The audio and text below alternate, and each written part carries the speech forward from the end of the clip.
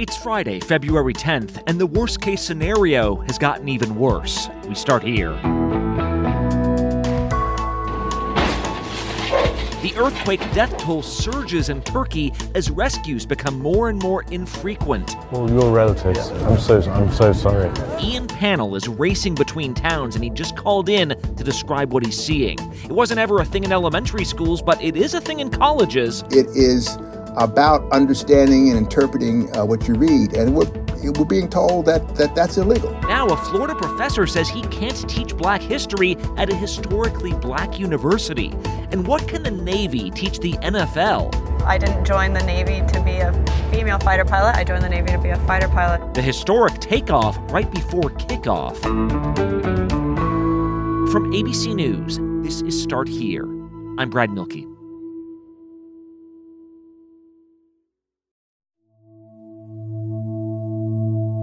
The day after a large earthquake shook the fault line that runs through Turkey and Syria, local officials began reporting hundreds of deaths, then thousands. The sheer scope of the devastation has become visible. Reports say more than 100 buildings came down in Turkey.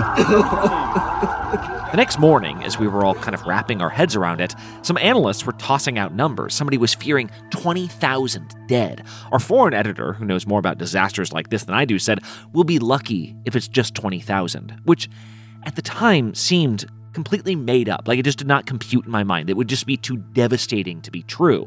Well, yesterday, 4 days after those first tremors, we learned the death toll has indeed bolted past 20,000. More than 3,000 confirmed dead in Syria, more than 17,000 in Turkey alone, and there are still clearly a lot more bodies buried under the rubble. Have you lost any family members, sir? Hiç ailenizden birisi var mı kayıp? Var. Yes, they have. For the last couple days now, our chief foreign correspondent Ian Pannell has been there among the search and rescue teams, among the families desperately looking for whatever life remains. So let's take you there right now. Ian joins us from the road, I believe. Where are you right now, Ian? Yeah, hi, Brad. We've kind of recently left Antakya, which has to be one of the hardest hit small cities, large towns in the earthquake zone. And we're kind of heading really through the earthquake zone in southeastern Turkey, up the coastline, heading towards Adana. But there are a number of towns and villages along the way. All of them are showing the scars from this earthquake. And what are the hardest hit areas? Like, not just on the map, but like what type of areas are you kind of coming across? Yeah, I mean, Antakya in particular seems to be very badly hit, and it's a relatively poor, but not terribly poor kind of town. It's medium sized. It's got a lot of hustle and bustle. It's near the border with Syria. It's a mixed population of Kurdish, Turkish, Arabic speaking. And it's a town that I know really well because throughout our coverage of the Syrian civil war, this was our base. I mean, it was really our home. We stayed there for weeks and weeks on a time. I got a message very early on at the start when the news started coming through the earthquake. A Turkish friend of mine, and she wrote very simply a message on my phone saying, "Ian, Antakya is gone." Wow. And yesterday, we got to see for ourselves, really, the level of destruction. And almost every single building has been either razed to the ground or is tumbling to one side, like some ocean liner that's starting to capsize. Imagine every disaster movie that you've ever seen. That's exactly what it looks like. You've got rescue crews moving around the debris. The air is thick with this fine dust that's coming from a lot of the buildings there. They're looking for survivors, but most of all, they're pulling out bodies, putting them in body bags. We saw people with carts wheeling through the streets with bodies on them, putting them into the trunks of cars, taking them straight to the cemetery to bury them. It's an incredible scene there. You see people walking along the streets in tears. People dazed, people carrying what few possessions they managed to hold, looking for somewhere to bed down for the night. Are you getting any help from the government? They are waiting to, help. You're still waiting? And a number of days into this disaster, what's striking is that people still have nowhere to go, that the level of assistance and level of help is fairly low. 6, 7-story buildings have been pancaked flat. So they need to go underneath. 3 floor apartments. And everywhere around you, you saw the grief, you saw the destruction, you saw the death, and you saw the devastation. Hey, and Ian, what does the rescue effort look like? Because you were there essentially as people were still trying to grab each other out of the rubble. Yeah, and it varies a lot. I think on the whole, a lot of it is very ad hoc. I mean, in some places, it really is just extended family members getting hold of some kind of mechanical digger, using that and using their bare hands and whatever tools they can lay their hands on to try and clear some rubble away to try and search for bodies or search for survivors. In other places, it's a little more organized. There are proper professional teams there who are used to searching through this kind of wreckage. Every now and again, a whistle is blown. Everyone is urged to go quiet.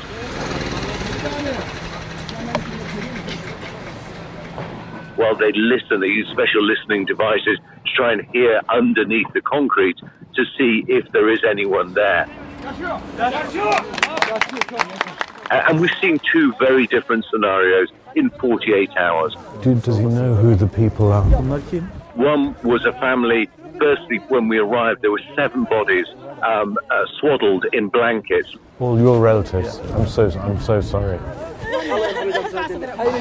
There were people weeping and wailing over them, and then they started to search through the debris of the property for one 2-year-old child who was still missing.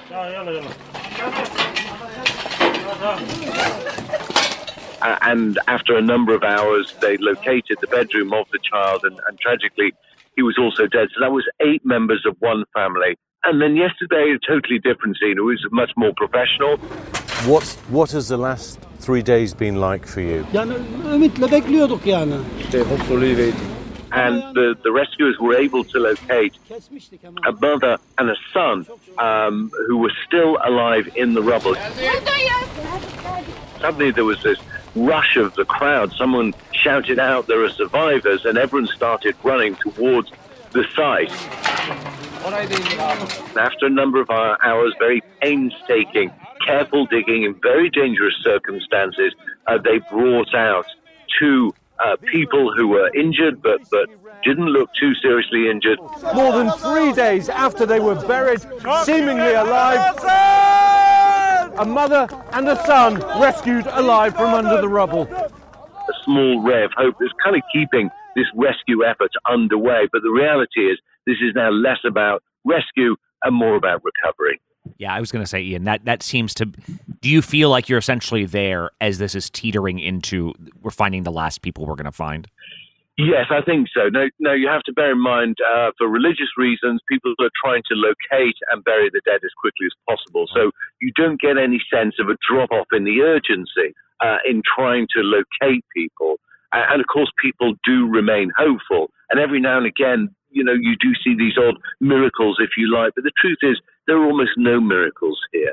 I've never been anywhere where you're surrounded by so many bodies being pulled out, put into body bags, or swaddled in blankets, and just put into the trunks of cars, or put into the back of them, and then taken straight to the cemetery to be buried. Everywhere around you, sometimes even just lying there on the road, are multiple body bags. It's difficult to keep up with the pace of need here. And the official figures, I have to say, the family that we met a couple of days ago, the 8 people, there were no officials there counting how many people had come out, how many people were dead. And you have to ask yourself the question, how realistic is that number? As horrific as it is, I suspect the real number is higher. And I think everybody should brace themselves for it to become even higher again. The scale of destruction is so incredibly large, it's hard to imagine that it isn't going to double or triple the numbers that we're already looking at. I cannot get my head around these numbers. All right, Ian Pannell, they're on the road in Turkey right now. Stay safe, and we'll see you soon. Thanks, Brad. All right, next up on Start Here, we've seen curriculum changes at predominantly white elementary schools, but now also historically black universities. Our series on Black History Month continues after the break. This episode is sponsored by BetterHelp. Have you ever wondered what you would do with an extra hour in your day? I think about this all the time. I'm like, I would be so productive. I'd exercise more, or I'd read a book, or I'd take a nap, like restore myself. We often find ourselves yearning for these extra hours, but the real question is, what would you do if you were making yourself a priority? Well, how about therapy? It can help you discover what's important so you can make the most of your time. If you've ever benefited from therapy, you know how transformative it can be. It's not just for those who have experienced major trauma. Therapy empowers you to learn positive coping skills, set boundaries, and become the best version of yourself. If you're considering starting therapy, you should give BetterHelp a try. It's entirely online. It's designed to be convenient, flexible, and tailored to your schedule. You just fill out a brief questionnaire. You'll be matched with a licensed therapist. And here's the beauty of it. You can switch therapists if you're not finding the right fit. No additional charge. Take the first step. Learn to make time for what makes you happy with BetterHelp. Visit BetterHelp.com/starthere today to get 10% off your first month. That's BetterHelp, HELP.com/starthere. With daylight saving time upon us, we're looking forward to more daylight and longer days from March through November, and while setting our clocks forward gives us the illusion of more time, it doesn't necessarily help businesses find qualified candidates any sooner. Fear not, there is a solution. ZipRecruiter. ZipRecruiter is your 24/7 hiring partner working tirelessly to connect you with the right candidate.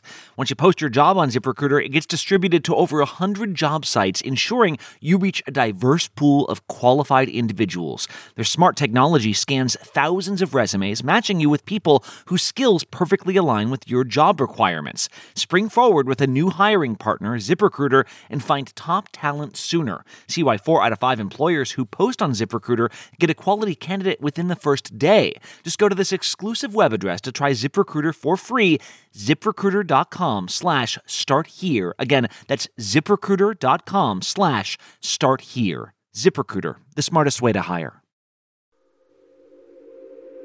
This morning, we're continuing our look at Black History Month during perhaps the most charged Black History Month the American education system has seen in years. Why am I being censored about my culture, something that is rooted in me? Why can't I talk about it? Yesterday in Tuscaloosa, Alabama, more than 200 high school students walked out of class after they described trying to put together a slate of events to commemorate Black History Month, only to be told by their supervisors they had to stay away from certain topics that made the administration uncomfortable. The school says it told the students nothing of the sort. The NAACP now says it's investigating. I don't know how you could talk about Black history in this country without talking about slavery or the civil rights movement. Alabama is another one of these states, like Florida, that's banned critical race theory in K-12 education, which is confusing since critical race theory is not taught at those levels. Academics have seen CRT as something to discuss at the graduate college level in law school, questioning our assumptions about how systemic racism might have affected our laws. Well, in Florida, under Governor Ron DeSantis' Stop Woke Act, critical race theory is now banned in state colleges as well. We are not going to teach that a person, simply by virtue of his or her race, color, national origin, or sex, is inherently racist, sexist, or oppressive. That's wrong. In fact, it says it won't fund any college programs that support the curriculum in any form. So, what does that mean for the college students that thought they were mature enough to handle these conversations? We continue our series today. Every week, we're talking about how Black history is being taught in regular classrooms amid this backlash. Let's go to Leroy Purnell. He's a law professor at Florida A&M University. He's also part of an ACLU lawsuit challenging what he's allowed to teach in his own classroom. Professor Purnell, thanks for being with us. The language of this law is kind of vague, so why are you alleging that it's so damaging to your curriculum? There are so many things about this legislation that tries to demonize what you do. You know, one of the things that in legal education that we do is we're trying to prepare people to make transformative differences in the world around them. And so it's hard to talk about an important issue like race without being able to talk about race, without being able to talk about the impact of race in the development of law and the implementation of law, as well as the solutions that have been attempted or may be attempted or might be good to consider. So all of that goes under a cloud when you're told that your thought has to be controlled and dictated by someone else in terms of what you can't teach. So as I said, it's a kind of creation of an outlaw that is very troubling to try to be able to work in that capacity. It is important that students of color, black students and other students, understand history and its significance and be able to speak out about that and learn to interpret not only the specifics of individualized racism, but how systems have impact. And that's what this bill is really aimed primarily at, stopping people from doing that. And I've said in the past, to me, it's like telling us that we can't teach students, particularly students of color, to read. It has particular significance when you talk to students of color and people of color that we're being told, once again, that it's illegal to read and it's illegal to learn. That harkens all the way back to slavery. Oh, and you mean literally like this idea historically that black folks weren't allowed to read? Yeah, literally. I mean, reading involves understanding. We're being told that that's illegal, that there's some interpretations you're not allowed to talk about and some interpretations that you cannot express in terms of a reality, quite frankly, of what communities of color, particularly African-American communities, face every day in the 21st century. It also gives a feeling and supports a notion that once again, we're sort of being marginalized. You know, we've often suffered from a homogenized history in which we're excluded. And laws like this is really promoting that again, that we're to be excluded, and not only to be excluded, but to be demonized if you try to talk about it. Are there examples of that, by the way? Are there specific things that you think about? This is what I teach in my class. This is the exact sort of lesson or thing that I'm trying to imbue students with that would be threatened here. Yeah, virtually every aspect of criminal procedure as we know it today has a race history to it. There's a level of intimidation out there about teaching about, well, what do we do about the fact that you're 3 or 4 times likely as a person of color to be stopped by the police for no reason? Do we consider what the criminal justice system should do about that? What about sentencing? What about pretrial release?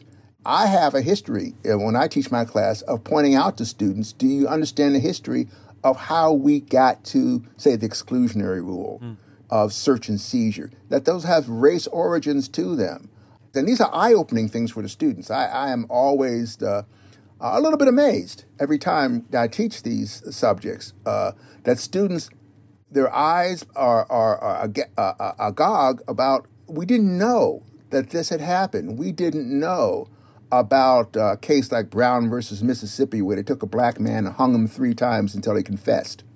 We didn't know about that, and it resulted in the first time to the United States Supreme Court to overturn a confession based on due process because of race. We know race was involved in that case because at trial, they put a deputy on the stand. They asked the deputy, well, did you hang the defendant until he confessed? And the deputy, in essence, said, yeah, I did it, but not too much for a Negro. So, race plays a very important role. It's not an accusation of anyone. It's a discussion of reality. And so we're in a world where you're not allowed to talk about reality. And that is very, very disturbing. What impact does that have on students, you think? Like, especially at your college, we should point out, FAMU, this is a historically black college, like a state-funded, what is supposed to be a bastion of black thought. Like, if someone's teacher feels like they have to avoid these topics for fear of being defunded, what do you think ends up being the results of that student body down the line? One, students then have a lack of understanding of how the law developed, and they have a lack of understanding and perhaps an inability to make corrections in our legal system. As I said, we're preparing students to go out and be advocates and to make change in society. And when students aren't able to learn about the reasons for making change, then it's difficult for them to make the change. I'm wondering that as laws like this become more prevalent or as they take effect, and we know that this law is being challenged right now, but as a professor, if the law or if your administrators come to you and say, hey, Professor Purnell, you got to tone it down, man, like what do you do as an educator? Well, again, I can speak only generally about it. I won't say specifically what I do in this instance.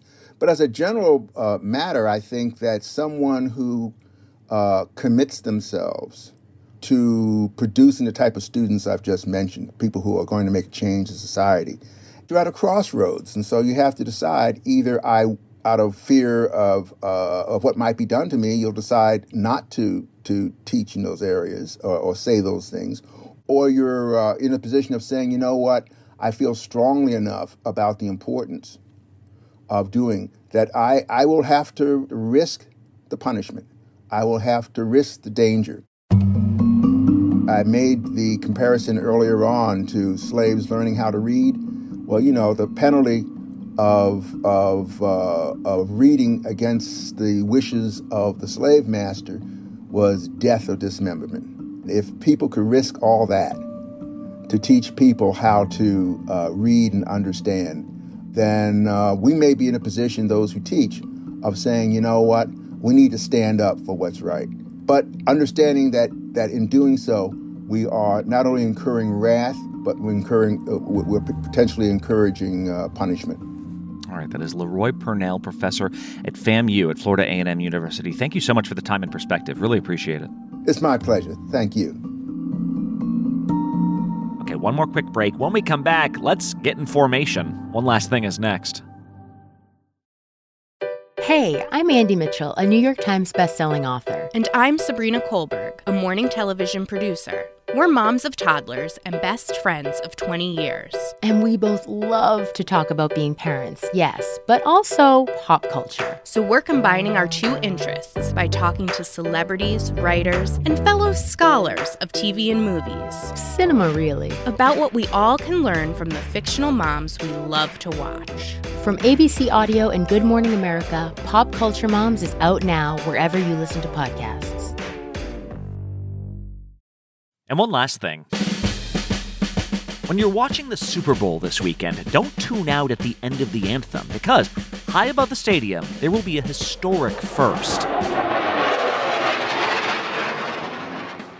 It's now been 50 years since women began flying in the U.S. Navy. It's been 30 years since they began flying combat missions. But for the first time this Sunday, the planes doing the Super Bowl flyover will all be piloted by women. As a football fan, when I got the call to do the Super Bowl flyover, it's almost like a dream initially. That's Lieutenant Katie Burkowski, call sign Jenga, who spends most years flying off an aircraft carrier in the Pacific. She'll be at the back of this diamond formation. Just up and to the left, going 345 miles an hour, will be Lieutenant Suzelle Thomas. And I am so new to the fleet that I don't have a call sign yet. Thomas was actually the first female pilot to qualify directly to fly these new F-35s instead of the old way of training on other aircraft first.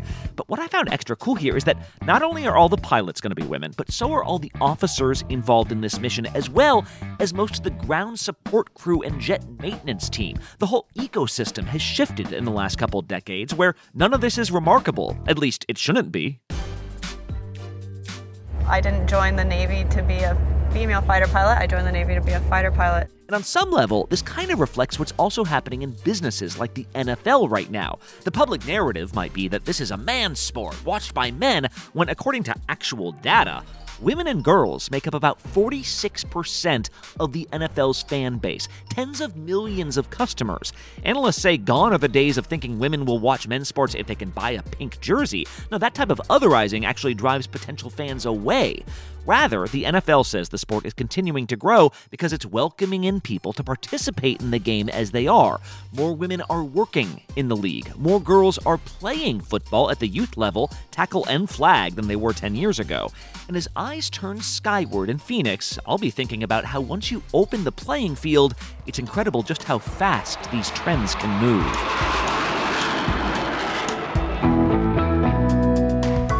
I asked yesterday if anyone here listened to Start Here with their pets. Well, let me just shout out our listener, Kelly Kleinberg, who didn't just post a picture of her dog, Pren, listening to the show. He's also posing with his imitation Doritos toy. Also, former ABC correspondent Cecilia Vega wrote in just to say her dog, Jalisco, stands with doggos everywhere when it comes to toy rights, even the ones that might be infringing trademarks. If you want to follow up, as always, we're at Start Here ABC on the social meds. Start Here is produced by Kelly Therese, Jen Newman, Brenda Salinas Baker, Madeline Wood, Vika Aronson, Iru Ekpanobi, Cameron Chertavian, and Tara Gimbel. Ariel Chester is our social media producer. Josh Cohen is director of podcast programming. I'm our managing editor. Laura Mayer is our executive producer. Thanks to Lakia Brown, John Newman, and Liz Alessi. Special thanks this week to Sohel Udin and our teams in Turkey, Kirat Radia, Will Gretzky, Candace Smith, and Anthony Ali. I'm Brad Milkey. See you next week.